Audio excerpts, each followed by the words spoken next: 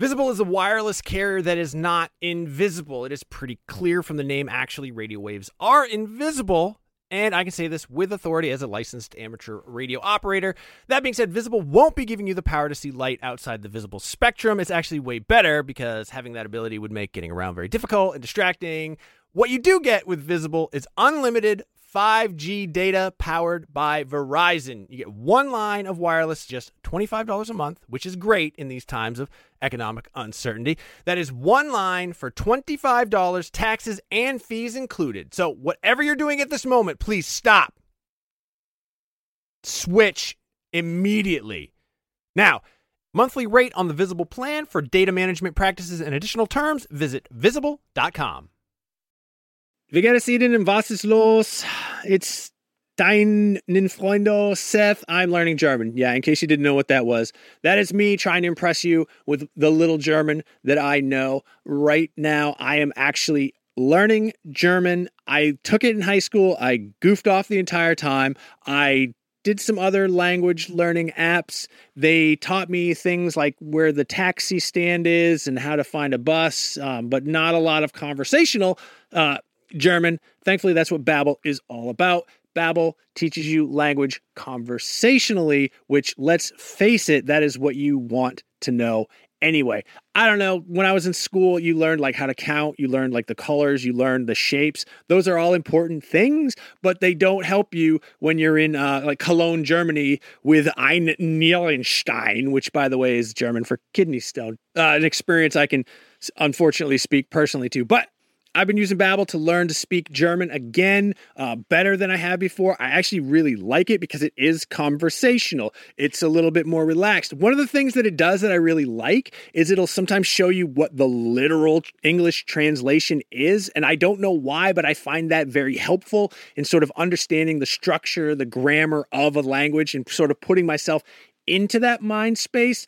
Since I'm only in Germany for Gamescom, which is like a week and a half, I'm not immersed in the German language. I'm not immersed in German culture. So what I do is the second best thing. I'm taking Babbel. Hopefully this year when I go to Germany, I'll be able to impress all the Germans with how much German I know from learning through Babbel.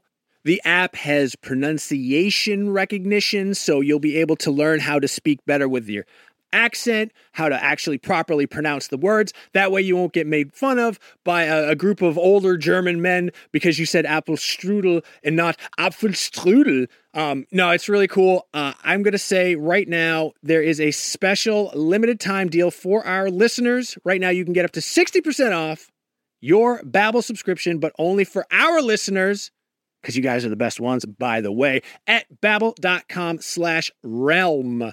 Get 60% off at babbel.com/realm. That is spelled BABBEL.com/realm. Rules and restrictions may apply.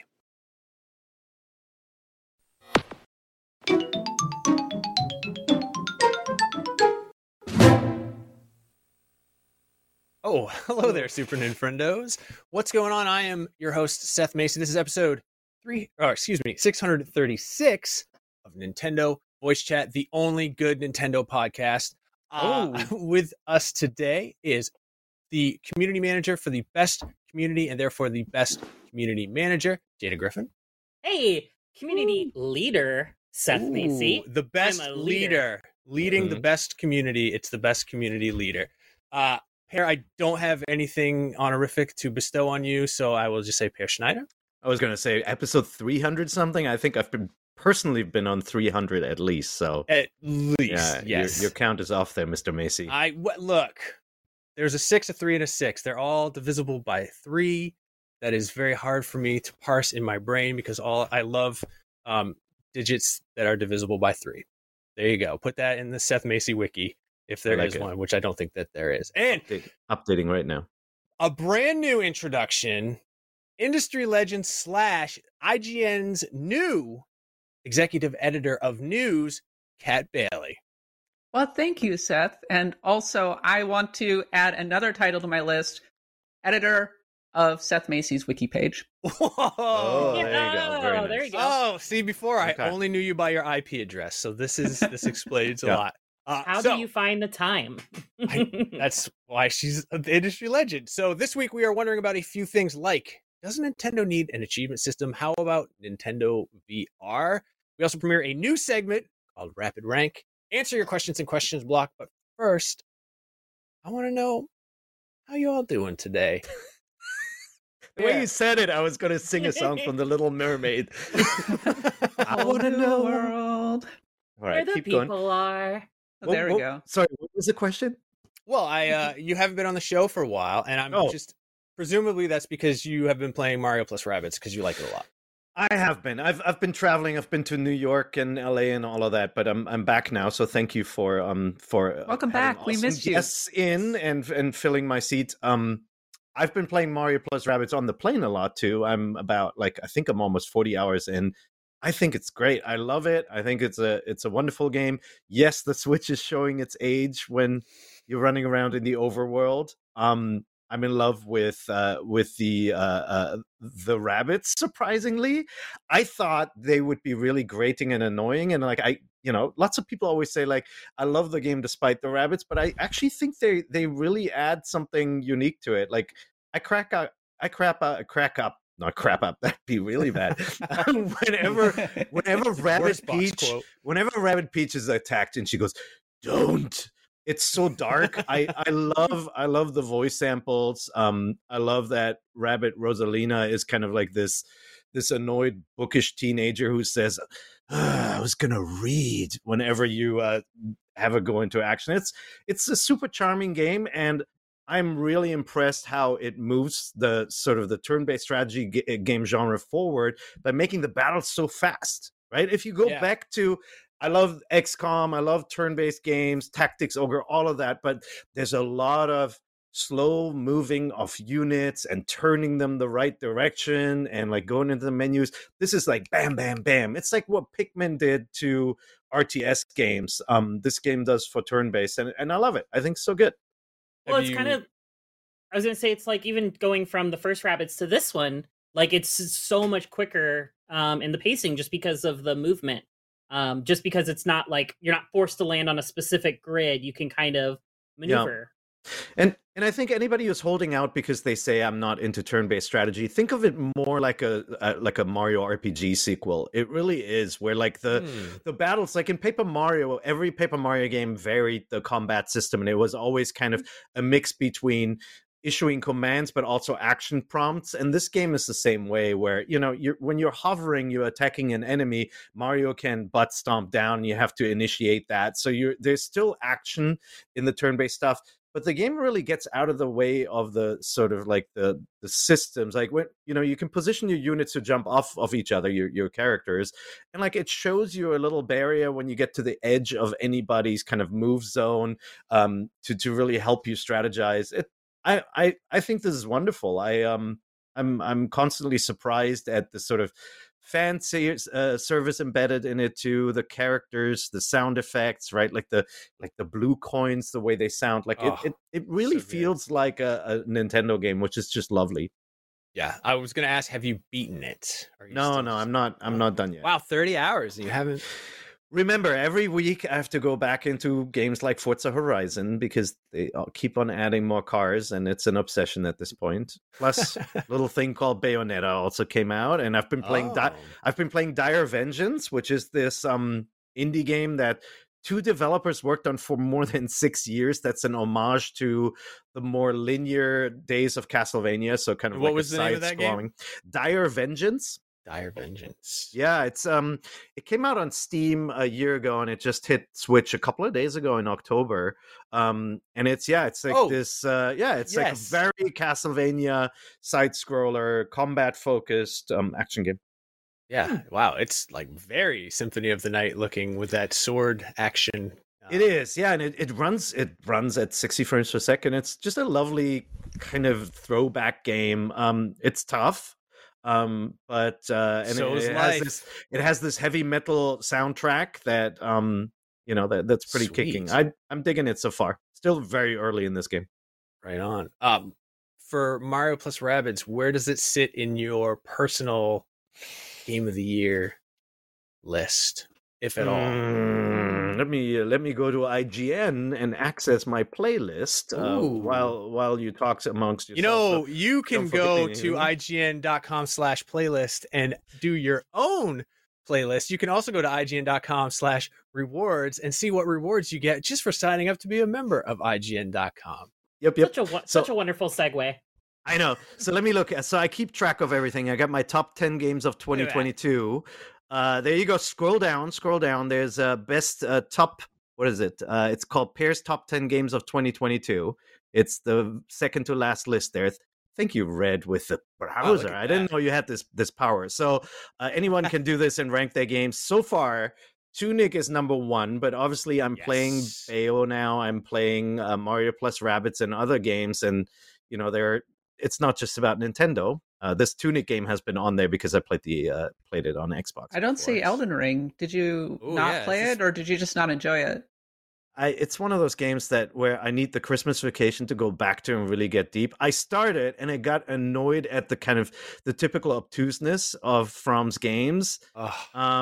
I love the look and the sound and everything about it. So I need time to really go back into it. But so far, it would not be fair to put it on this list so far. So, but God of War is almost out. So, you know, there might be other multi-platform games jumping into this list. Right now, I would put Mario plus Rabbids pretty high. I think I'd put it in my top 7.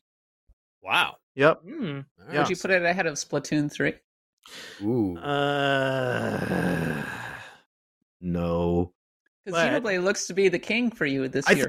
I think revisiting this list, I think Forbidden West is going to get a little lower. I feel like it drags. Yeah. You know?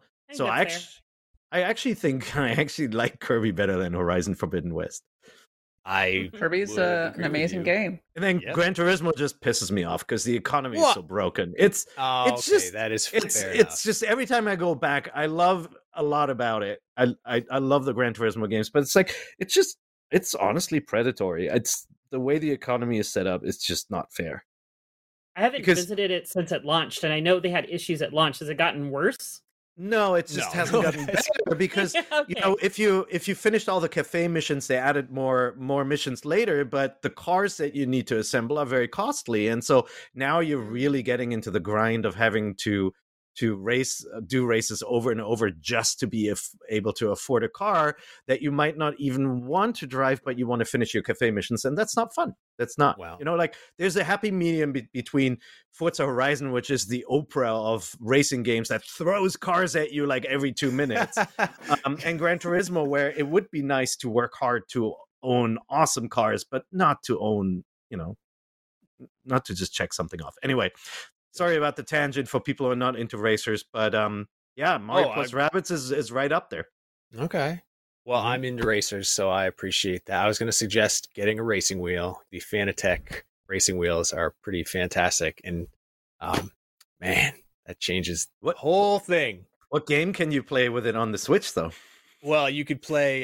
You could set your Switch on top of it and play any of them. So wait, there you go. Hot Wheels Unleashed is actually on the Switch. And the port is actually not bad. You know, obviously the other console versions are better, but if you're racing starved and you've got a Switch and you already finished everything else, Unleashed is pretty good. Okay, I dig it. All right, and that was on your Game of the Year list as well. So no, that was the DLC for Forza Horizon. Of course it was. Unleashed is good, but it's not top 10. Okay. Kat, have you been playing anything that you would consider Game of the Year material? Well, Seth, first I'm going to need you to Photoshop a game box. Forza Horizon 5 Game of the Year Edition. It's the Oprah of racing games, IGN.com. Yeah, okay. I will Photoshop that. It's a good accolade. Yep. Well, I don't play video games anymore because this Marvel Snap is taking me over my life, and it's making me make bad decisions at the moment. Marvel Snap counts. A video game. Marvel Snap counts as a game. Get that out of here. Yeah, it's true. Would you put that on Switch and maybe fill in people who haven't played it? I mean, yeah, sure. It's a free-to-play game. It would probably work well on Switch. I really like the touch screen, but it would probably work just fine. Maybe you would want to have crossplay with it, but yeah, it would be a perfectly fine Nintendo Switch game. Blizzard never ported Hearthstone or anything to any of the other consoles. So weird. Yeah. I In never hindsight- understood that. Yeah. Yep. Yeah, I'm only like level 39 or so in Marvel Snap, as opposed to Jada, who is just what level are you, Jada? Last I checked was 922. What? Collection level. Yes. So I got access. Incredible. So are you in the pre-registered. Vibranium level? I am. Yes, I'm actually the unobtainium level. Wow. Good Lord. I got access. I pre-registered, so I got access during the beta like a month or two ago. So I've been playing a lot longer than everybody else on staff. So that's just time invested. I did hit like, I think like the ranking wise like 90s before the last two season, the first season ended. And so I've just been working my way back up in this newest season. But yeah, it's a lot of fun. It's, if I remember correctly, it's from one of the Hearthstone developers. So that's why Ben Brode. Yep. So it's got a lot of that Hearthstone energy. So if you liked Hearthstone, you'll probably really like Marvel Snap, especially if you're a Marvel fan. All the cards have really cool animations. When you play Ant-Man, he like shrinks down and then regrows when you actually drop him. If you hold Cyclops, like he sends an optic blast across the screen, just as long as you hold the card. There's really cool stuff, and there's a ton of like deck diversity that you can really build around. I'm playing a really cool like summoning deck right now that utilizes Lockjaw, Jubilee, White Tiger, and a bunch of other, somewhat deep cuts from the Marvel universe. It's very accessible. And I played a lot of Hearthstone, actually. I used to get on a treadmill and have my phone and just go through the arenas in Hearthstone. And the thing that I got tired of at a certain point was that it just felt very pay to win. I mean, you were talking about predatory microtransaction mechanics, Pear. Like every new season, you had to buy 200 packs, basically, in order to get some good decks going in that game. And there's a point where I was just like, this doesn't work for me anymore as a free-to-play game. And I bounced. And there was power creep, and there were too many weird keywords and everything. The things that I like about Marvel Snap, first of all, you earn everything through the season pass model. Yes, there's like payable season pass, but I think it's all cosmetic for the most part. And I'm not enough of a Marvel fan to really care about the variants. So there are a few like early unlocks for certain cards. Like this season is the symbiote season, and so if you buy the premium pass when you hit level 50, I believe, you unlock Miles Morales for free, instead of having to get him out of a random drop from going through your collection. I see. Okay, so that's how they do it. Yeah, but I mean, everything else though is pure in the season pass is purely cosmetic. It's credits to you use to upgrade your cards. It's gold bars that you can use to buy variants of the cards or refresh missions or buy credits. And then there are variants. I think I said that already. And then there's just like that specific card at 50. It's one card per season. Okay, I got it. Mm-hmm. Yeah, but they're pretty generous with their rewards in a way that Hearthstone wasn't. And I like that the decks are a lot smaller than they were in Hearthstone. And it makes me feel a lot more comfortable with just experimenting rather than playing with random meta decks. And it's actually been really great because I feel like I'm learning the actual mechanics kind of my own. And because I'm building the decks with a lot of intentionality, I know how I want the decks to work. And I feel like I'm being better as a result. And I'm about to get to gold, and I feel like I can keep climbing with this game. So unfortunately, it also has me playing until 2 a.m, which is maybe a little unsustainable. So I need to dial it back just a hair. But Marvel Snap is no joke on my top 10 list of the year. Let's get it on Switch. I know. I have one question about it, but first I just wanted to real quickly mention to everyone listening, nothing happened in Nintendo this week. That's why we're talking about a bunch of games came out, but like Bayonetta 3 and Mario plus Rabbids. Yes, but as far as like news video game news, but for Marvel Snap, I'm very interested. Kat, you've never led me astray when it comes to a recommendation. We started watching House of the Dragon because you said it was good, and obviously you were right. I didn't think I would like Elden Ring at all, and it turns out that is probably my game of the year. But I am a huge fan of Silver Age Marvel aesthetic. Is there any of that in this? And can I have a deck that's just like Jack Kirby Marvel art? It's all over the place, honestly. Okay. But there are plenty of variants out there, and there's some pretty cute ones. So I have to imagine that they'll work in the Silver Age from here to there. So I love all the like the first like 20 issues of Fantastic Four. They're so just ridiculous, over the top, corny 1960s type of stuff. So look, all that matters is that I've got a Squirrel Girl card, and that she's usable, and that I can have Carnage eat the squirrel and get powered up. Yes. I don't know why, but that makes me laugh every single time. Or putting Squirrel Girl in the Hulkbuster, pretty fun. So okay, I just I put rocks in my Hulkbuster, and it works just fine. Just fill it full of rocks. Well, I haven't played anything I would consider no, I take that back. I haven't played Bayonetta 3 enough. I started it, and I am enjoying it a lot. Weirdly, I'm not enjoying it as much as I did with Bayonetta 2 right off the bat. Like Bayonetta 2, like that first level, like just grabbed me. And I loved just playing that first level and like trying to beat my time or my score over and over again. This one, Bayonetta 3, not quite as much, although I'm still like enjoying it and I love it. I like you're treading on eggshells. Like I think the beginning of Bayonetta is really bad, of Bayonetta 3. I think it's way too much watching and not enough doing. Well, I will say this in Bayonetta's defense versus another game that review just dropped. At least it doesn't have QuickTime events to make you advance the cutscene. We're talking about Sonic Frontiers, right? No, yes. No. But I don't know. Am I the only one who just kept on thinking, can I please just play? Like, no, and then that for this game and the other big, huge game. Okay, more so for the other one, because at least this one doesn't take itself seriously. What was I going to say about it? Oh yeah, so I'm enjoying it, but I also had to review the Call of Duty multiplayer, which I do every year. Because I'm basic, and yeah, that is the best Call of Duty multiplayer I've played in a long time. It's not like good. Perfect, but it's very, very good, very solid, very fun, highly customizable. I believe weren't Activision talking about bringing Call of Duty back to Switch in the future, or at least Phil Spencer said, I want to have Call of Duty on Switch. And we've had some weird Call of Duties over the years. There was a Call of Duty on I want to say GBA. Yes, there was. At a certain point. We had Wii motion controls too. Yeah. Was it the Reflex edition or whatever that was? There was a Black Ops on Wii U of all consoles, and it actually wasn't too bad for the most part. So there's a history. There's some of my gameplay footage. Watch this. I got these two right here. Yeah, pow, pow, pow. Look at me. I'm racking them up. And then watch this. Such a god. Watch this. Oh, I wasn't watching my back. So, yep. Give me a turn-based Call of Duty in the style of Mario and Rabbids, and I'll play. I mean, there was for GameCube, there was like an alternate. There was the Call of Duty Big Red 1, which wasn't like Call of Duty. So I mean, it makes sense. And I know that Phil Spencer just wants to make like way more money.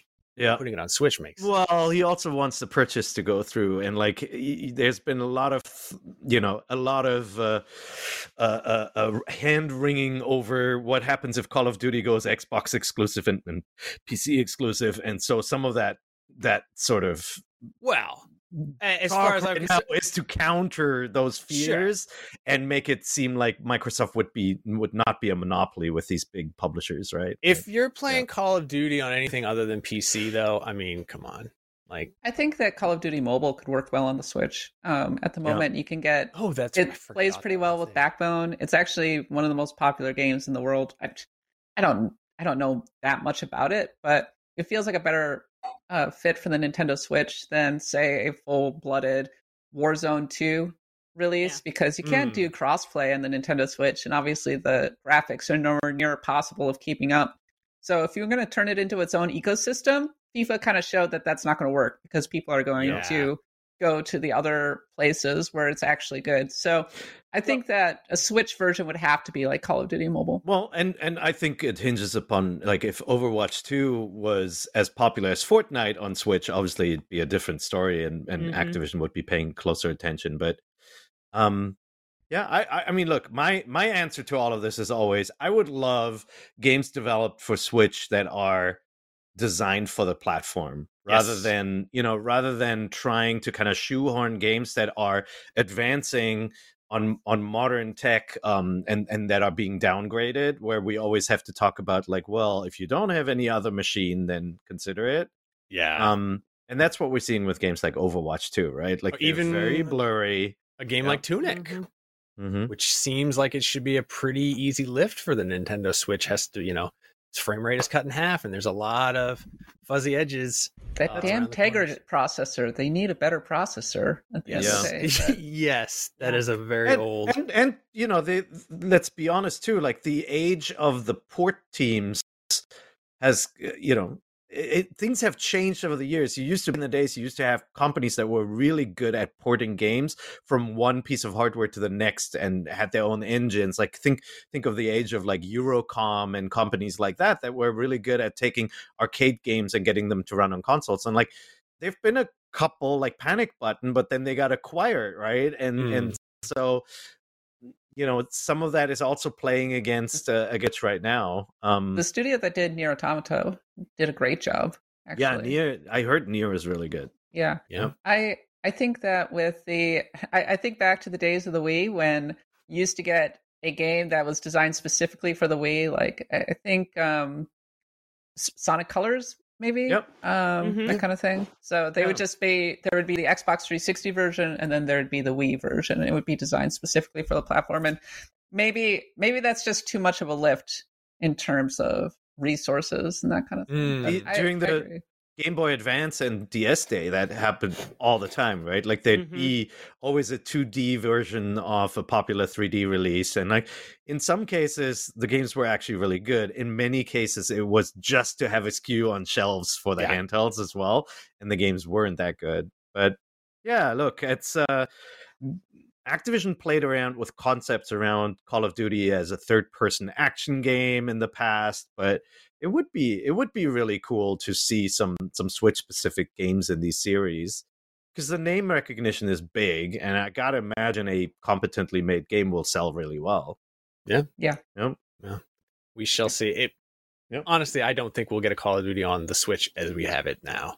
I think maybe next generation we'll see some Call of Duty action on whatever comes next. But this year I decided I actually wanted to like follow hockey a little bit more than just the most casual of casuals. So I subscribed to a service that streams all of the NHL to your television. The Boston Bruins home opener, I went to watch it and boom, blackout restrictions apply, which I thought was kind of ridiculous because I'm still 200 miles away from Boston, but whatever. Had I had NordVPN, that wouldn't have been a problem. I would have just gone in, changed my settings to another geographic area, and boom, I could have been watching all the Boston Bruins home games like it was nothing at all. So now I have NordVPN, and I can watch the home games of my local teams streaming without being frustrated. It's the same thing with like Netflix. It has all these complicated licensing rules, which from one country to another don't really make sense. So something you could watch on South Korean Netflix, you won't be able to watch on the United States Netflix unless NordVPN, boom, switch to South Korea, and you're watching whatever Korean drama that you want. I highly recommend you do that. I haven't done it myself, but people seem to enjoy them. And who am I to try to bring down people's enjoyment? NordVPN, more than just entertainment and sports availability, it's going to protect you, especially when you're traveling, when you're using public Wi-Fi. People are trying to get in there. They're creeping on you. Bad actors, people trying to steal your password, your bank account details. Who knows what the government's doing these days? I can't keep track. They're all over the damn place. NordVPN, it's going to protect you. It's going to protect up to 6 devices because I know you have at least that many devices in front of you right now that can hook up to the internet. Boom. Fastest VPN in the world. You're not going to get any buffering. You're not going to get any lagging. It's going to stop your ISP from bandwidth throttling, which they do. That's kind of sneaky, especially how much you're paying those guys. There's threat protection to protect you from viruses and malicious malware and whatever else unsavory actors are out there. If you want to get the best discount off your NordVPN plan, go to nordvpn.com/NintendoVC. That's nordvpn.com/NintendoVC. Victor Charlie. That link is also going to give you 4 extra months on the 2-year plan. There is no risk with Nord's 30-day money-back guarantee. That's nice of them, and I appreciate that. Contained herein are the heresies of Radolf Burntwine, erstwhile monk turned traveling medical investigator. Join me as I uncover the blasphemous truth of a plague-ridden world, that ours is not a loving God, and we are not its favored children. The heresies of Radolf Burntwine, coming January 2nd, wherever podcasts are available.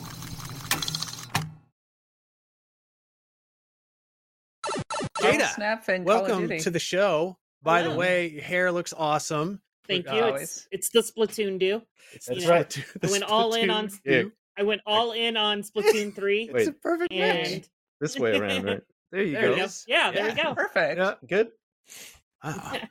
But yeah, I've been kind of diving a lot into Splatoon 3. That's really up there for my list this year.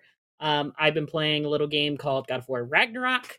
Our review just went live today. I might have referenced that. You might have earlier. referenced that. I think right now that is my game of the year for the for 2022 is God of War Ragnarok. It is just Okay. like Wow. steps above 2018. Everything, like, it's got the emotion. There's so much more to the characters. Like, it evolved the franchise, or not the franchise, but the newer setup in different ways that I wasn't expecting, and ways that I was expecting and hoping it would go. So like, I got my cake and got to eat it too with God of War Ragnarok, which is Well, damn. excellent. So I'm very happy with that one. Can't wait for that one. Yeah. When does that one come to Switch? Mhm. I don't know. I don't know when we're getting that one. In the multiverse, anything is possible. When Yeah, I'm we get looking where- forward to it being when on the we get Steam the- Deck. When we go back in time and we get the Nintendo PlayStation, I was just gonna. Yeah. There you go. that's when we get it. Well, dang. Um, right. But yeah, no, that's my big one. I haven't gotten a chance to start Bayonetta 3 just because I've been so in on God of War, but I'm really excited to jump into that. Same with Rabbids. Like, there's just so many good stuff. Like, the Switch has had an amazing year this year, and then we've got Yes. Pokemon still next, like, in 2 weeks. I took the week off after Pokemon because I'm going to just be playing Pokemon. So, I'll be around. You guys can message me for tips, but I will be so knee deep playing Pokemon and trying to catch them all and be the best. Which there one are you ever getting? was.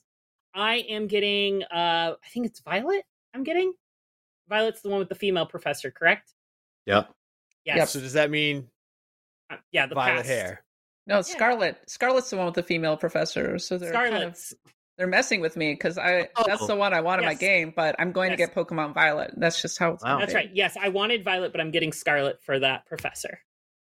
So All right. I'm going for the past I'm playing. motif versus the future motif. I'm playing Scarlet. I Playing Scarlet don't know. Hollow. It's for me. It'll be whichever one my kids don't want to play. That Ah, there you I go. get.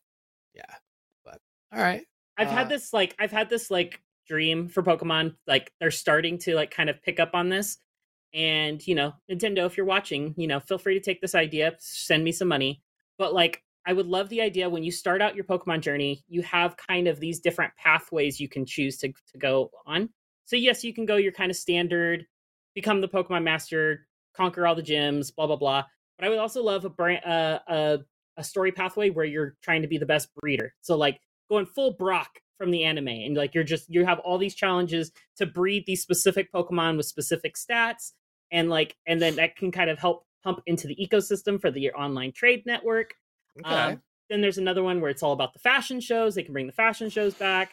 They can do a whole adventure set that kind of mixes in some of Arceus and the mystery dungeon, like, kind of gameplay style, where it's more kind of action adventure heavy. Like, I would love to see something like that in the Pokemon world, to where like everybody's experience is different, but you have a way to kind of link and help each other out via the online network. All right. Hey, on the top. Nintendo, please, we want more Pokemon husbandry. Yes. Pokemon. Yes.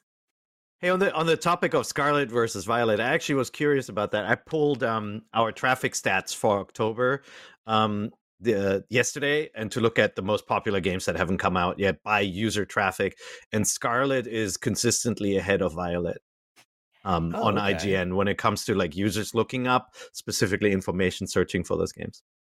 Now, do you think that's just because Scarlet comes first Like I've always introduced it as Pokemon Scarlet, Pokemon Violet.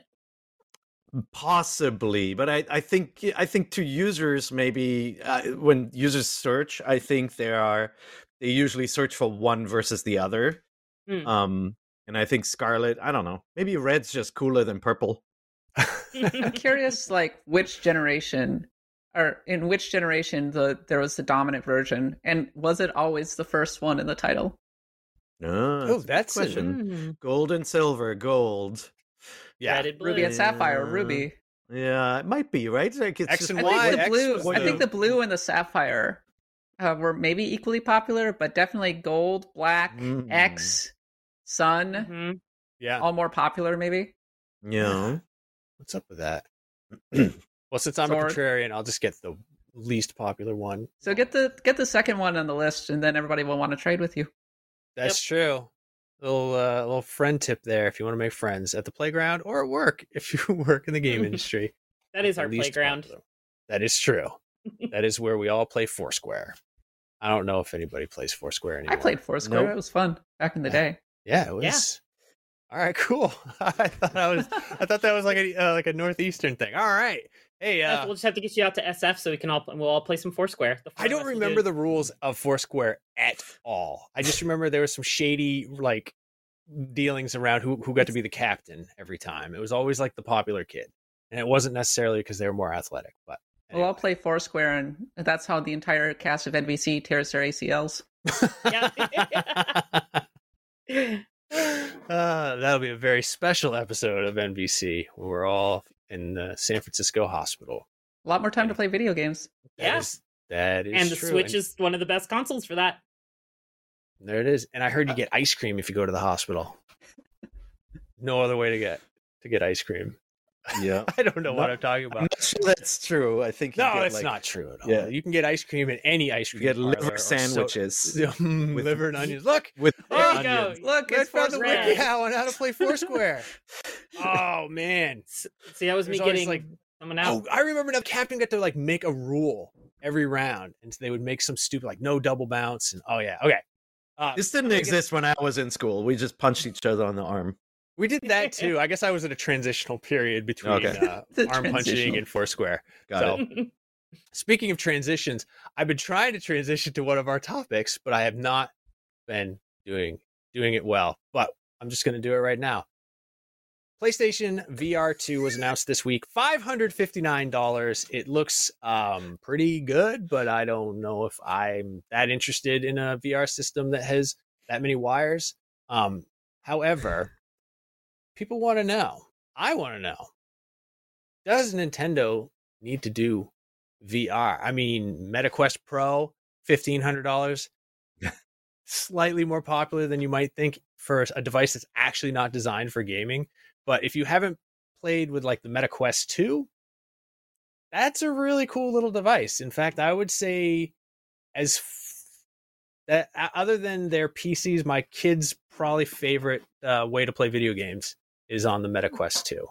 So I have the MetaQuest 2 as well, and I'm not going to buy a Pro because I don't work in the Pro's CAD not design. it's for work. That's It's to test out. They're making a 3. It's a consumer version. The Pro Yes, is exactly. meant for, I don't know, companies. Yeah, it's meant to have meetings in the metaverse. But it's definitely for development, but it's like future tech, right? Eventually it'll be cheap enough to be for the consumer versions to be better than the Pro. With the PSVR 2, so I own the PSVR 1. Yes. I had huge issues with that one. I love my PlayStation 5.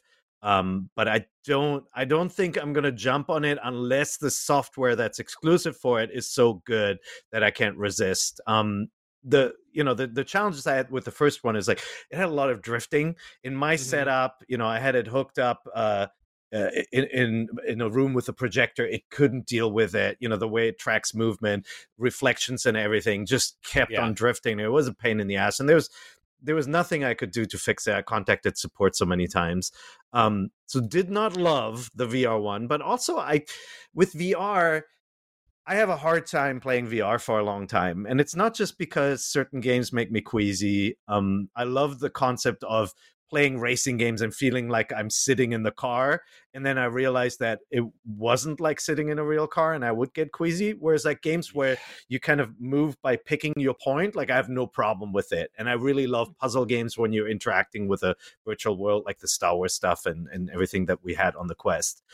So for me, it's always a 30 minutes to an hour kind of experience. And then I got to move on. And I really like there's some really cool stuff in VR and it does feel really impactful and unique. But the games are not yet as clever as, like when we went from 2D consoles to 3D consoles and like it opened up this world, still a lot of the experiences in VR are centered around like kind of manipulation of things and they haven't yet opened up. So to answer your question, sorry about the long-winded intro, but like I would love to see a company like Nintendo play in VR because like Nintendo is a company that didn't just give us Super Mario 64 and drove 3D games forward and figured out controls for 3D adventure games. They also made stuff like Wii Fit and like all these different exploration or Animal Crossing games that we didn't think would be fun and turned into huge hits. And like, I would love to see Nintendo really kind of apply its smarts in the VR world, but I don't see them doing it for multiple reasons. Yeah. Okay. Yeah, and Labo is like that's a playful kind of concept of them dabbling in that realm. But like Nintendo also had the 3DS with AR, right? Like remember you could do like Face Raider and stuff, and like that game. And so they already played around with some of those ideas and had some really cool ideas there. But they also did the Virtual Boy, and I think Nintendo at this point is all about. If there's too much friction with VR, it's not comfortable enough, it's not yet a thing. But if technology gets cheap enough for AR to be mass consumer friendly, I do think they'll join in. But I think they're going to skip VR. Okay. All right. Kat, I'm interested in your take on Nintendo. Should they do VR? My cat take is that I think the VR realm is actually kind of ripe for Nintendo to step in. Okay. Because I think that Meta has done a good job of creating an affordable, lightweight headset. And there are actually a fair number of compelling VR experiences on there. I enjoyed putting it on, chilling out, playing a lot of rhythm games, especially Beat Saber. Oh my God, those are great. Yeah, so good. Relatively simple concepts, but very enjoyable. And Nintendo has a long history of repurposing technology, older technology, and turning it into something that works really well. And maybe the answer is to get away from this notion of hyperrealism and trying to capture the reality of a situation and going for a much more stylized experience that makes use of the technology in really fun and original ways. So what I'm saying is that Nintendo could Game Boy VR. I was going to say, right, like the PSVR 2, just to be clear, you have to have a PS5, right? You connect it, you're tethered with a wire, and the PS5 is doing the heavy lifting. And the PSVR 2 has great resolution, beautiful graphics, and all of that. The Quest 2 is a standalone device, so it's like wearing your own personal Switch. So the resolution is lower than the PSVR 2, but you don't have any of this, impediment. Like you're not tethered to something.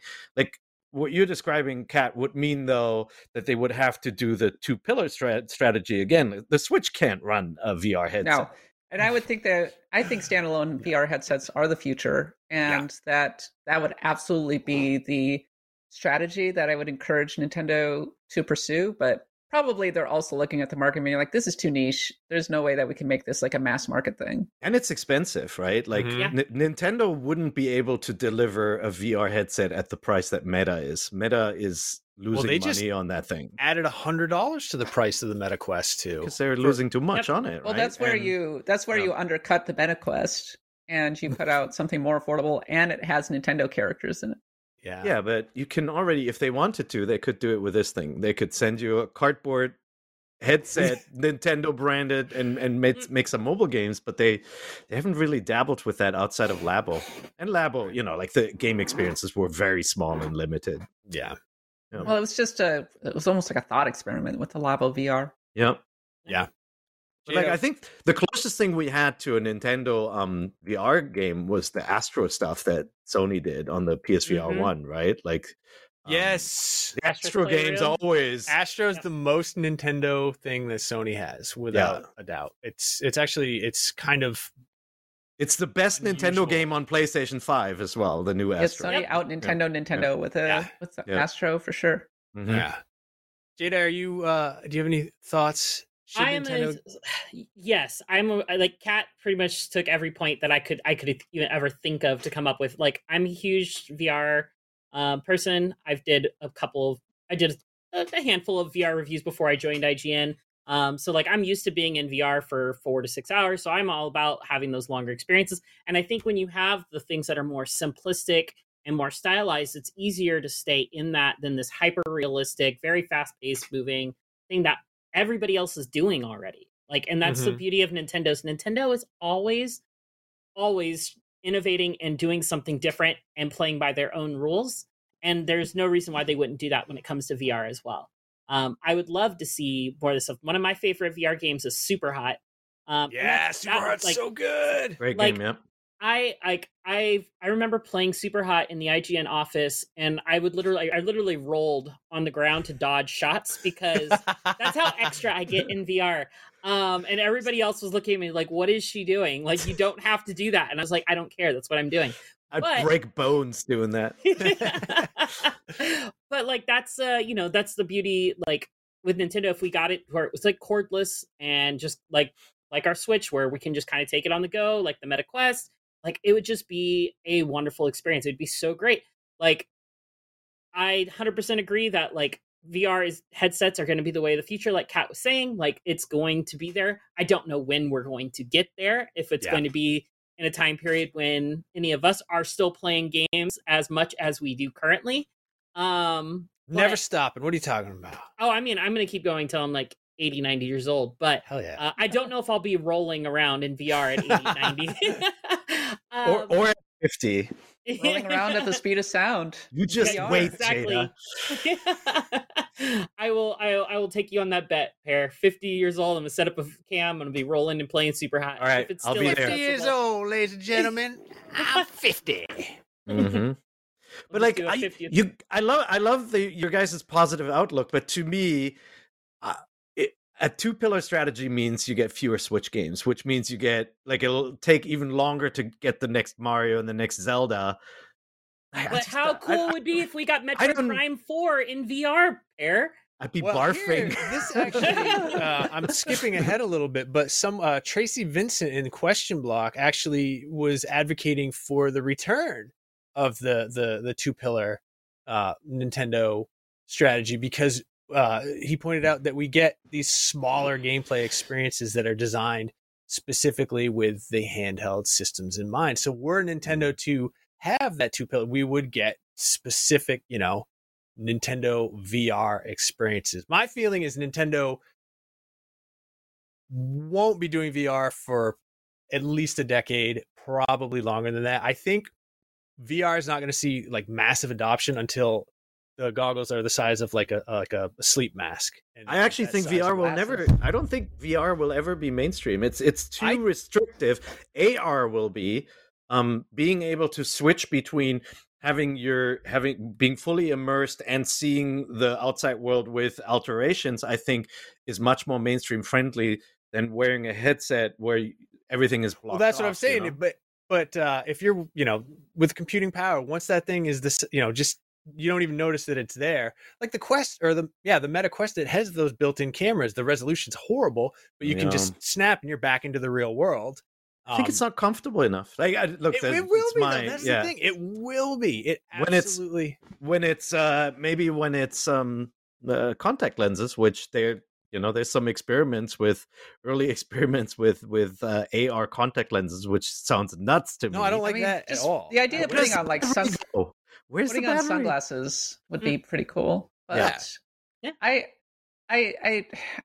kind of agree with Pear, actually, that maybe VR will always be a hobbyist thing. It's found its niche. Yeah. Its niche is around among people who are doing fully immersive VR driving in their fake car, flying in their fake spaceship, that kind of thing. And from that standpoint, it's always been extremely compelling. So in that respect, maybe VR has found its place, and maybe we will get something like a metaverse someday. I don't think it'll be Meta's metaverse, but the immersion factor, I don't want it to sound like I'm down on VR. Like when you're playing Star Wars in VR, it's crazy. I mean, like it does. Yeah, like you look around, you look at the cockpit, and it's like it's like a childhood dream. I remember like when we first played what was it, Eve Valkyrie at E3, and like you're sitting in your seat and you turn around and the helmet is behind you, and it's like it's a mind-blowing experience when you do it. Or like a shark cage thing, or imagine being on a plane and being able to actually have decent lightweight headset with good battery life, and then you can just put it on, and you're just relaxing, you're sitting in a porch rather than on a plane. Then somebody steals your wallet. Oh, yeah. On an airplane? Yes. Is this a thing that's happened to you, Perry? By then we won't. Somebody stole my first Switch on an airplane. Oh my no God. way. Yeah. It's horrible. I know, and I wasn't even wearing goggles.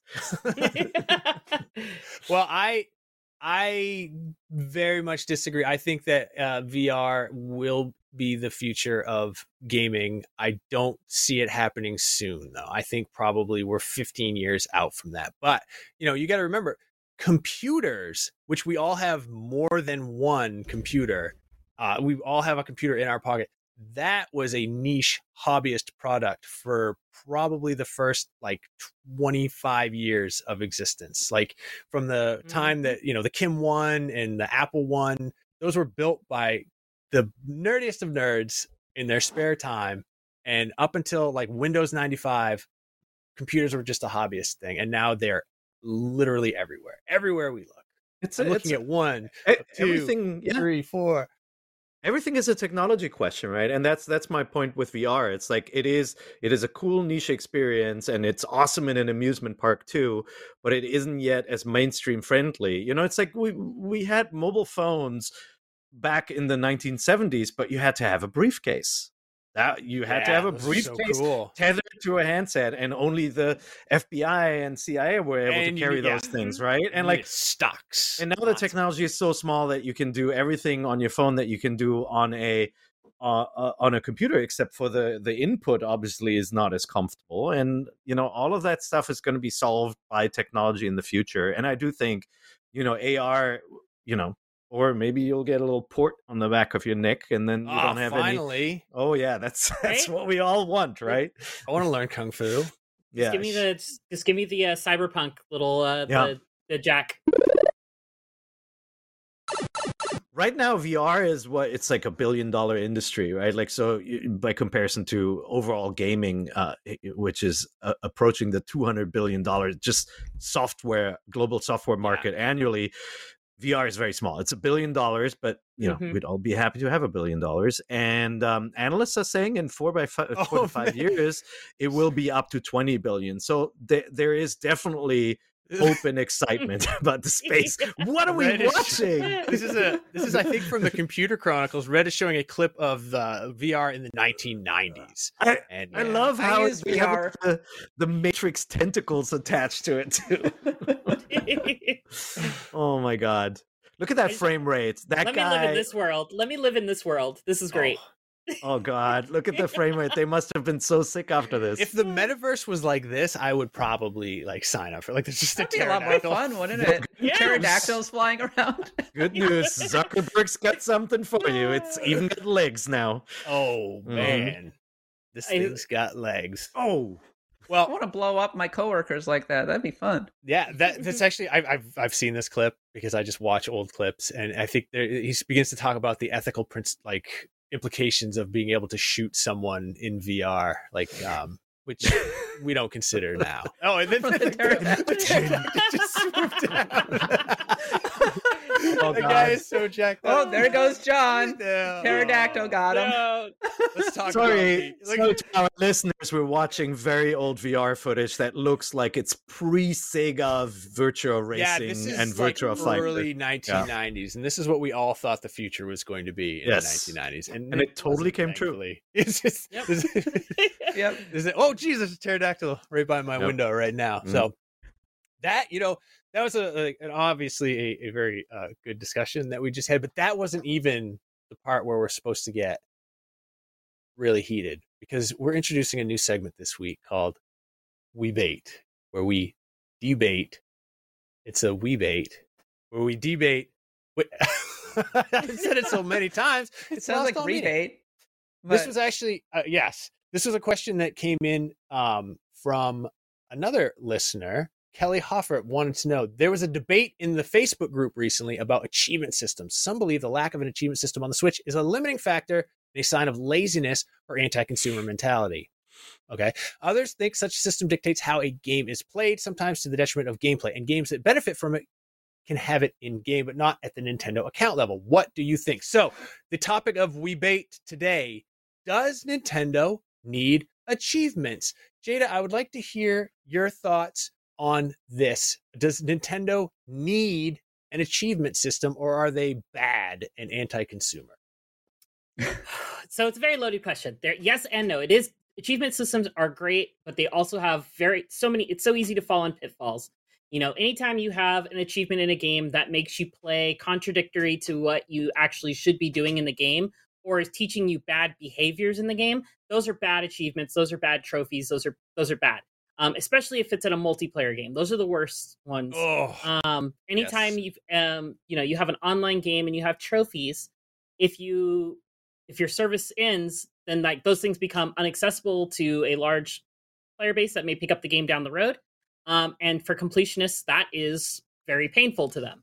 I am a trophy hunter. I love collecting my trophies on PlayStation. I've got like 120,000 gamer score on my Xbox. So like I hunt for these things regularly. I wish Nintendo had something like this. I wish Nintendo also did their own spin on it. The thing that first comes to mind for me is give me that Super Smash Brothers Melee trophy collection where like you do specific things. And as you just played through the game, you got these little 3D figures that you could unlock and look at. I would love that to be Nintendo's trophy system. Give me these little trophies that unlock maybe profile pics, that unlock different, various, that can potentially be interchangeable for certain amiibo features in the future in games. Like how cool would it have been if in Splatoon 1 and 2, it had a trophy system and you got all of them, it gave you this one special Splatoon trophy that you could then port that into Splatoon 2 or Splatoon 3, and then it unlocked like an extra thing for that you usually would have to buy an amiibo for like customizing your gear on the fly.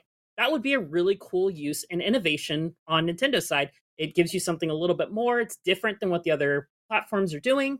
I would love to see a trophy system on Nintendo. There are some times where if a game is multi-plat, I don't pick it up on Nintendo because I like my trophies. Okay. I like my trophies. Right. So that, for me, it does keep me off of my Switch a little bit more and keeps my Switch playing more focused on the exclusives. But there are some times where I do just kind of dive right into the Switch, like the Castlevania Advance Collection I bought on the Switch because I was so used to playing those Castlevania games on the DS and the Game Boy Advance that I wanted to keep it in the family. So sometimes there are certain series that I do keep it in the family, and there's certain ones where I just like, I want trophies for this, so I'm going to play it over here. But yeah, I think Nintendo should do a trophy system. Okay. All right. That's why that was a very community focused answer. That's why you're the community leader. That's right. Pear. What do you think? Look, I'm inherently pro platform level community and social systems and gamification like that because, not everybody is a multiplayer gamer. Like multiplayer gamers compete with each other. They play with their friends. They kind of, measure their skill levels and compare what they've done. Whereas a lot of people who play campaigns, they actually get enjoyment out of achievement systems because they can also compare with their friends' scores and they can show like I have, 90% completion on achievements for a game or trophies. And I think that's really clever. I think the caveat that comes with it is that sometimes achievements and trophies gamify things where it's just an investment of time, and that's where it becomes a grind, right? Like when it's like, beat 50 enemies by tossing them off the edge of a world. Well, that's not, for a lot of gamers, that's not really fun. Whereas like discovering something cool or finding a hidden trophy or achievement by accident can be really rewarding, where you go like, oh my God, I can't believe the developer thought of hiding this thing. I thought I was the only one to discover it. And then I think that sort of stuff can be really creative and really awesome. So I do like having some sort of trophy and achievement system at the platform level. I think it's kind of sad that, Sony went with the exact thing that Microsoft created, and so now obviously multi-platform games are offering both on both platforms, and I would love Nintendo to do something unique. But yeah, I think it's rewarding. I think it could be tied, like you could even do speedrun challenges for a segment of the market where it's like beating the game the fastest way possible. That is very rewarding to certain gamers. Or it could be about, like giving you a gold star, which Nintendo does in-game, but not at the platform levels when you find all the coins in the game or all the special stuff. Like, let's not forget, like Metroid Prime already had, some a kind of a built-in achievement system. It just wasn't shown at the platform level. So yeah, I'm all for it. If it's used for good. Okay. No Not grinds. No grinds are dumb. Yeah, Seriously. I still think some of the worst grinds were like the Gears of War achievements, where it's like kill 50,000 people. Like, yeah, I'm like, yes, okay, I can do that, but like, do I want to do that? Like, it's not. Yeah, it's not. And yeah, it's not an achievement and nothing to brag about if the only investment is time to do a repetitive task. But I mean, getting all cars in Gran Turismo is a major achievement if you didn't have to pay for it. Right. Okay. Kat, what is your stand on Nintendo having achievements? What I'm learning from this is that we need better achievement design in general. Yeah, so that's definitely a good takeaway from this. I'm not an achievement / trophy hunter. I'm not a completionist at all. I think personally, often just this notion of trying to get everything almost distorts the experience a bit for me. And I think that's something that maybe was on Nintendo's mind back in the day, even if they're optional. I would be kind of indifferent if they added a trophy system or an achievement system. And I think that they can be a little intrusive. I was watching that video, that B-roll that Red just had, where you had Mega Man and Castlevania and then little cutesy trophy unlocks whenever you were doing a thing. And I was just like, wow, that's really distracting, actually, getting the little coins. I kind of want to just focus on the game. Thank you very much. And I don't think that I would add a huge amount to my personal experience with it. So I'll say no. Having said that, I actually agree with a lot of points that both Pear and Jada made. Pear reminding me, for example, that Nintendo has had achievement systems in their games and they've been done well. For example, Pokemon Black 2 and White 2 had an achievement system, and I actually really liked that because Pokemon is such a sprawling game and there's so much to do. It does feel a little more rewarding to be able to do that kind of thing. I also love Jada highlighting the 3D figure thing from Super Smash Bros. Melee. I think I loved that back in the day. I loved going to the little gacha machine and filling up the big table and the big map. So I think that maybe if Nintendo were to do that, to create a kind of a social element and create more customization on your profile and to have little Nintendo achievement figures as opposed to a JPEG that pops up on your profile, that could be actually kind of compelling. Let me build my own Nintendo world. When you finish certain games, you can get different set pieces. You build out your own castle, set up your figures everywhere you want. You can set up your own little wars. Like you can like configure everything out. Like that would be so cool. Yeah. Like that would more be customization, the better. Yes. Yeah. Like Nintendo, just let's do this.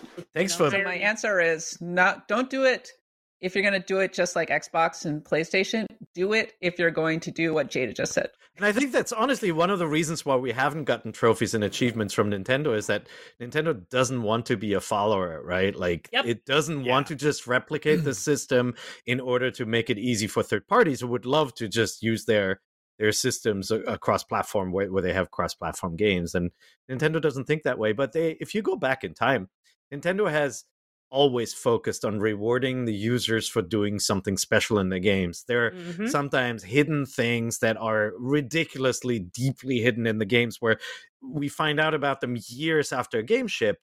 And older games, sometimes if you 100%ed something, the title screen would change or the ending crawl would have a thank you for playing my game at the end. Like, right, they had all these kind of special little hidden things if you did something. Like Metroid. More. I mean, the original Metroid, you finished it under a certain time. You got to see Samus. Super Mario World. You finished all the stars, and then it's Halloween for some reason.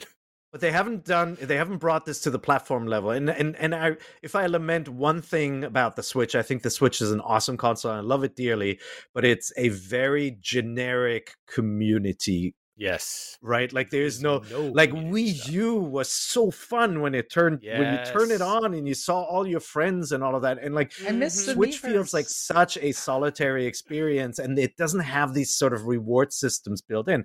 It'd be so cool that if the more games you played, the more your screen would get customized with pieces from those games. And they're dabbling in it now with the little icons and things, but it's not quite the same yet. Yeah. I agree. I'm of the belief, well, let me say this. I have a very wishy-washy answer. Oh, no. Because, don't do it. Hard to believe. But when we first started this discussion, I was like, I like achievements. Achievements are good. And then I started thinking about, like, if I were playing Mario Odyssey and I was nearing the end and I jumped on a Goomba and it said, bloop, bloop, you just squashed your 500th Goomba, I feel like that would cheapen the entire experience. So I don't think Nintendo needs achievements, like you were saying, Per. Like, they don't need to follow. They don't need to copy somebody else. There is room for Nintendo to have achievements, but they absolutely, like everyone was saying, they have to be Nintendo-fied. They have to be the little 3D figures or customization options, something like that. I don't feel like I'm losing anything by not having achievements in Nintendo games or at the system level.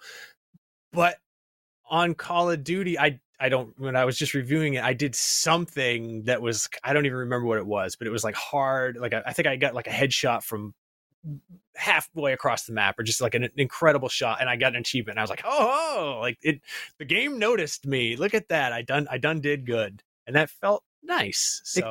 It can get really tiresome. Like I brought up Forza Horizon 5 as, it is really it's probably the best racing game I've ever played, but it's like, not only does it have a platform level achievement system, it has like in-game, like additional achievements of things you can do. And some of those are like, if you're completionist, they'll make you do things that might not be fun, right? Yes. Like there's one where it's like, get a skill score of exactly 30,000. And that is not something, that's not something you can engineer. It's not like you can't get better because you're not trying to beat a score. You're trying to hit an exact achievement score, and it's completely random. And like that sort of stuff is just, I find that dumb. I find that annoying because it's like, it keeps you from completing things unless you invest a lot of time experimenting and just, BSing around. It's and like there's certain games where you can do that to where you go for that specific numbers, but there's so many more granular levels where you can kind of customize those things. Like I think one of the Final Fantasies in the past had like a in-game achievement thing where it's like hit somebody for 777. Yes, and Final Fantasy 9, jump the rope. Yeah, 300 and so times.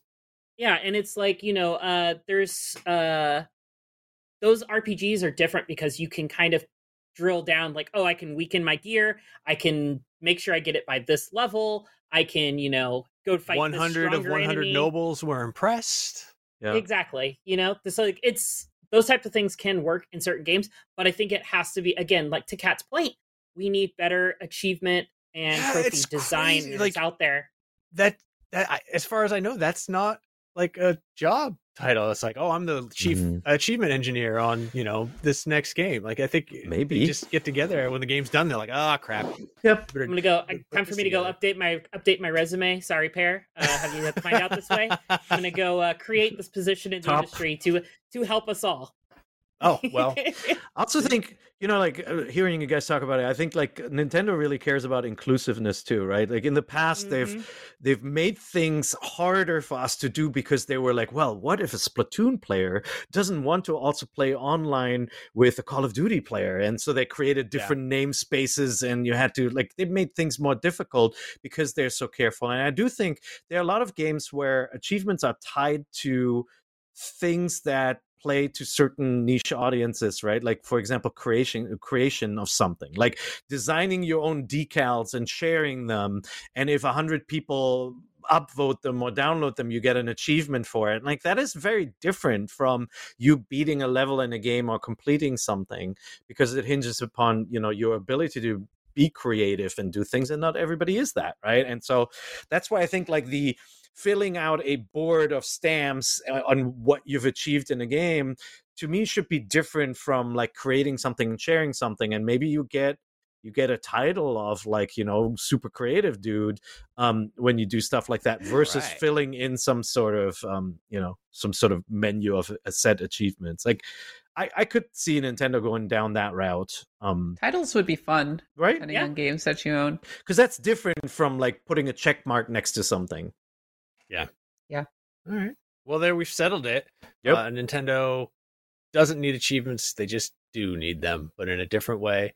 Jada is leaving us to be the chief achievement engineer for all of video games. So thank you, Jada.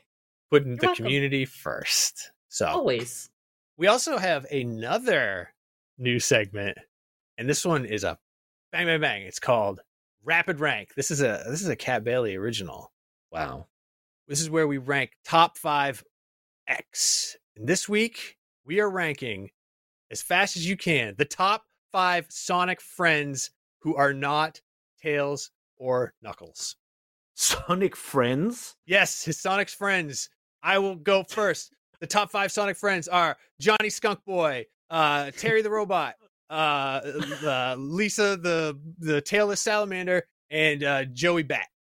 Did you just make some of those up? I made all of those up because the only one that I know of is Shadow, and everybody knows that Shadow's actually frenemies with Sonic. That is hilarious. I actually think Kat created this segment just for herself, because I've always felt that Sonic friend characters are the most generic characters. Maybe Rare challenges them where it's like Bear the Bear and Cat the Cat and Toad the Toad. But like, how do you even remember these characters? I just remember Miles and Knuckles and Dr. Eggman and Amy, and that's it. I mean, Dr. Eggman is not a friend. Correct. He's an enemy. Exactly, is an enemy. Oh, but maybe he's misunderstood. Hold on. But like, but I mean, how you go wrong? You got like Big the Cat. You got Mighty the Armadillo. Hey, and Big the Cat. You know what's special about the cat? It's big. Oh, well, you know what? But he also likes to fish. He's the fisherman in the group. Oh, like a cat. Like a cat. I see. Yeah. See, exactly. Yeah. I mean, you've got Rouge the Bat. Small the mouse. long the snake. You've got Mighty the Armadillo. Okay, rank them. Go. Top 5. Top 5. My top 5. Okay, we're going Amy Rose as number 1. Okay. Or if we're going friends, we're going Rouge the Bat at number 2. I'm going to do Charmy B at number 3. Vector the Gator at number 4. And then, you know what? I'm just going to go that whole team. I'm going to go Ekio the Chameleon at number 5. Woo! What about Prickly the Porcupine? Prickly the Porcupine is not there, sir. Sorry. Okay, and Stinky the Skunk. And that's just me sticking to games. If I wanted to go outside, I could go like Sally the Squirrel from the comics. Famous. If I'm going deep cuts. Those Sonic Archie comics are kind of enjoyable, actually. Yeah. I bought a stack. I believe her name was Sally. Okay. I'm sure the comments will call me out if I'm wrong. Top 5 Sonic friends, rapid rank. Let's hear. Oh, I am going with the Archie comics / the animated series. So nice. I'm going to say number 1 is definitely Princess Sally Acorn. Number 2 is definitely Bunny Rabbit. And then we got to have Shadow the Hedgehog. Of course. Shadow, I know Shadow. I thought he was a bad guy. He's a frenemy. Okay. But he has a gun. Okay. He's more of a rival. Yeah. More of a rival. Yeah. Friendly rival. Mm-hmm. I'm going to say Big the Cat, and I'm going to say Amy Rose at number 5. There it is. I accept Amy Rose. Top 5. I'm not I'm not even gonna ask. I'm not like Nicole the HoloLinks. I'm looking at the list of characters right now. It's you can't make these up. Bean the Dynamite? Are you guys kidding me? Like, seriously, Sega, come on. You can do better than this. I do like that the fox with the 2 tails is called nicknamed Tails. I think that was that was a stretch. I know that per hour. Yeah, that was a stretch for the designers there. Which one is it where at the end, like Sonic's taking a shower and Tails is just standing there looking at him? What? Did that That's happen? a real thing. I don't want to think about this. I don't know why, but at the end credits of a Sonic game, Sonic is just standing in the shower and Tails is just like outside the shower, just staring at him. Does Sonic's human girlfriend count as a character? Because I would maybe put her at number 5 over Amy. Okay. What is Sonic's human girlfriend's name? Oh, I don't know. I never played Sonic 06 because I like myself. It's Woman the Human. That's Woman Human. Woman the Human. Was it Rebecca? No. I can't remember. Rebecca. I think it was Rebecca, maybe. I'm not up on my Sonic lore enough, apparently. I Sonic 06 I tried to purge from memory. Is Princess Elise the Third? Oh, she's a princess. She's a princess. There you go. I'm putting her at number 5. Oh, wow. Over Amy Rose, you're terrible, Kat. Oh, yeah. You're terrible. Sorry. I get such a kick out of people who know Sonic lore. I think I'm honestly amazed you guys knew all of these off the top of your heads. I mean, I could keep going. I go on. I enjoy Sonic games, but the characters always struck me as tolerable at best. There you Jada, go. is Silver controversial? I thought Silver was controversial. Silver is a bit controversial, but he's there. I think I would love to see Jet make a comeback in place of Silver. Jet was the green bird from Sonic Riders, the racing game. See, I thought Jet maybe was actually just a jet. Jet the Hawk. He's green. Oh. So just like I figured it was a fast bird. That's the theme. A very fast bird. Yes. Yeah. What about the walrus from the animated series, who's basically Wedge from Final Fantasy VII? Basically. Oh, Tusks the walrus. Yeah, that's exactly his name. You got it, Pear. No, it's not right. No, I don't know. Okay. I don't remember. I haven't watched the cartoon in so long. I actually need to spend some time with my nephew because literally his whole bedroom is Sonic. Like that awesome. is his life. Aww. Like it makes birthday and Christmas shopping easy for me because I just have to like okay, I haven't gotten you this Sonic thing yet. Here you go. Oh, so cute. So I found another one. There's Boony de Coulette. Bunny de Coulette. Ah, the Cajun. Oh, it's you know what? A French bunny, huh? Ah, you know who I also forgot? Coulette. I should put in my list is Blaze the cat. Oh yeah, famous Blaze the cat. Blaze or Big? Which one? Blaze. Let us know in the comments. Blaze wins. Look up Blaze. Let's go to the IGN reader poll. Blaze the cat or Big the cat? Let's hear it. Let's see what you guys say in the comments. And the numbers are coming in. 78% say Blaze the cat. I just made that number up. Wow. I had no idea we even had that cat technology. Cat ranking cat. Whoa. Okay, for Pear.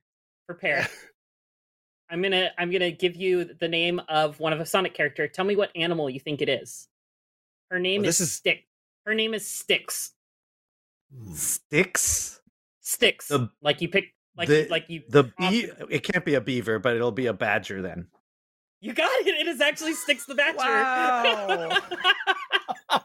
Thank you. Sticks the Badger. That's impressive. That is very impressive. Because I guarantee you, they designed it as a beaver, and then Sega America said, no, you can't do that. And then they switched it to a badger. Wow. You said Bean the Dynamite, and I forgot about Bean. Bean was Sonic Fighters and Sonic R Racing, I believe. Old school. Is Bean literally just a stick of dynamite? No, it's a green, I think, like Roadrunner? Oh. I think that's what he was supposed to be. A woodpecker. He's a woodpecker. Oh. Piloted or... I wouldn't have guessed that one. Bean, huh? No, yeah, Bean is a woodpecker. Oh, there we are. Sonic Fighters.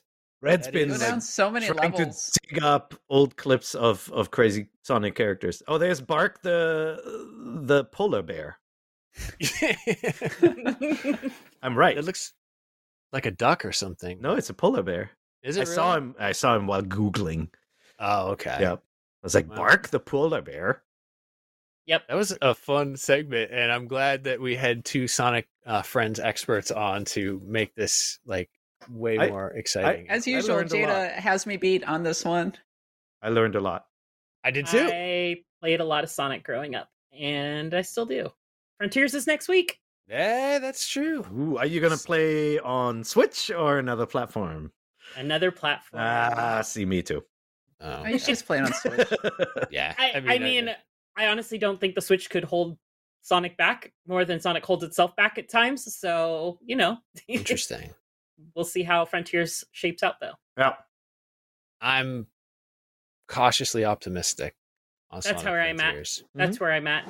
I feel like the classic levels we know about are going to be a lot of fun, but the open zone gameplay, I think it's going to be chaotic and Sonic 06 at worst, and Sonic, I don't know whether it's 3D Sonic. Sonic Adventure 2? I don't know. No, not Sonic Adventure 2, because Sonic Adventure 2 is fire. I would say maybe like Sonic Colors at best. Okay. Maybe. If it's actually okay, it could be really good Twitch streaming, because you could see people pulling off some really amazing moves on that open world. Yeah, or it could be really buggy, and then it'll make for some great donkey videos. Also, yes. So that. All right. We have real quick. We've already done some questions basically from Question Block, but real quick, Corey Hurst asks, do you think Nintendo is done with its mini consoles like the NES or SNES Classic Editions? What are the odds we could see an N64 Classic or Game Boy Classic? Kat, real quick, what do you think? Are we getting small versions of those? I think that's over. Nintendo experimented with it, had some fun. They released the Game & Watches for Mario and Zelda. They also did that. There were rumors of an N64 Mini actually in development, but it sounds like maybe Nintendo's, I think, had some emulation troubles, and it's shown on the Nintendo Switch as well. And so there's a decent chance that at a certain point Nintendo said it's not worth it and decided to can the N64 Mini. I'd rather have a GameCube Mini myself, but that's just me. Or a Game Boy Mini. That'd be fun. That would be very cool as well. Per, what do you think? Are we done with the mini consoles? No, I think from I disagree with my esteemed colleague here. I do think that we'll get a Game Boy Micro console because it's cheap. And they've been dabbling with, and the N64 is more expensive. It is more difficult to pull off an N64 standalone console. Now, obviously, we're just got the Genesis Mini 2 just came out, right? But that step to 3D, it needs more processing power. It needs more storage power. Everything gets more expensive. And then, you're kind of knocking at $100 plus, which I don't think Nintendo wants to do for these micro consoles. They'd rather take you 300 something for the Switch. But Game Boy, they've been cranking out these Game & Watch units. And obviously that's, they're single game machines. I could see them add a couple more bucks to it and do a... And do a Game Boy collection. I think Game Boy will inevitably come. There's no smooth anniversary coming around, right? When it come out like 1989 or something, the original? Yes. But maybe there's a Game Boy Advance anniversary edition that we could be seeing or something. Hopefully. The anniversary edition should have happened last year, because that was the 20th. Yep. All right. Well, maybe they'll just have to wait till 25. We're never getting that one. Jada, what do you think real quick? Are we going to get any more mini consoles? I think we're done, but if we do get one, I want the Game Boy Micro Mini. The size of a micro SD card. And Red is already predicting me. Wow, me and Red are that's on incredible. shows. We're on shows too much that Red knows my brain. Red It's was so built good. by a radioactive spider. Yeah. I agree with you. I didn't think of that, Jada. That's brilliant. The Game Boy Micro is such a cool little machine. And if they could ship it with 20 games built in at a decent price, the Micro did not have a decent price, that'd be so freaking cool. Yeah. And a smaller screen. Yep.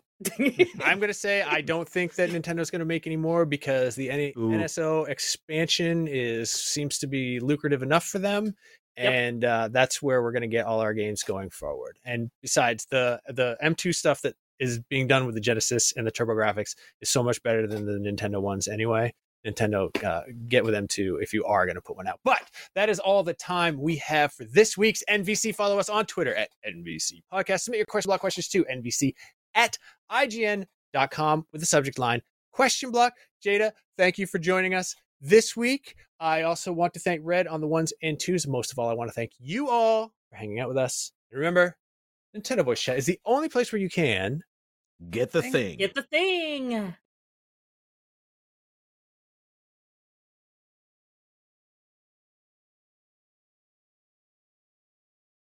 Hey there, it's Rachel Ballinger, and I am extremely excited to invite you to Rachel Uncensored. It's my podcast where I sit down and get real with my friends and celebrity guests, where we talk about all sorts of topics. And sometimes we might be under the influence when we do so. We cover things from personal stories to hot button issues. And it's the only place on the internet you can find an uncensored version of me. It's a side of me that you might not have seen before because it's not the most family or brand friendly. But don't worry, I'm still sort of slightly a decent human being. If you're intrigued, then make sure you check it out. New episodes drop every Wednesday. You can find it on Apple Podcasts, Spotify, or wherever you listen to podcasts. Trust me, you won't want to miss out on the fun and candid conversations we have here on Rachel Uncensored.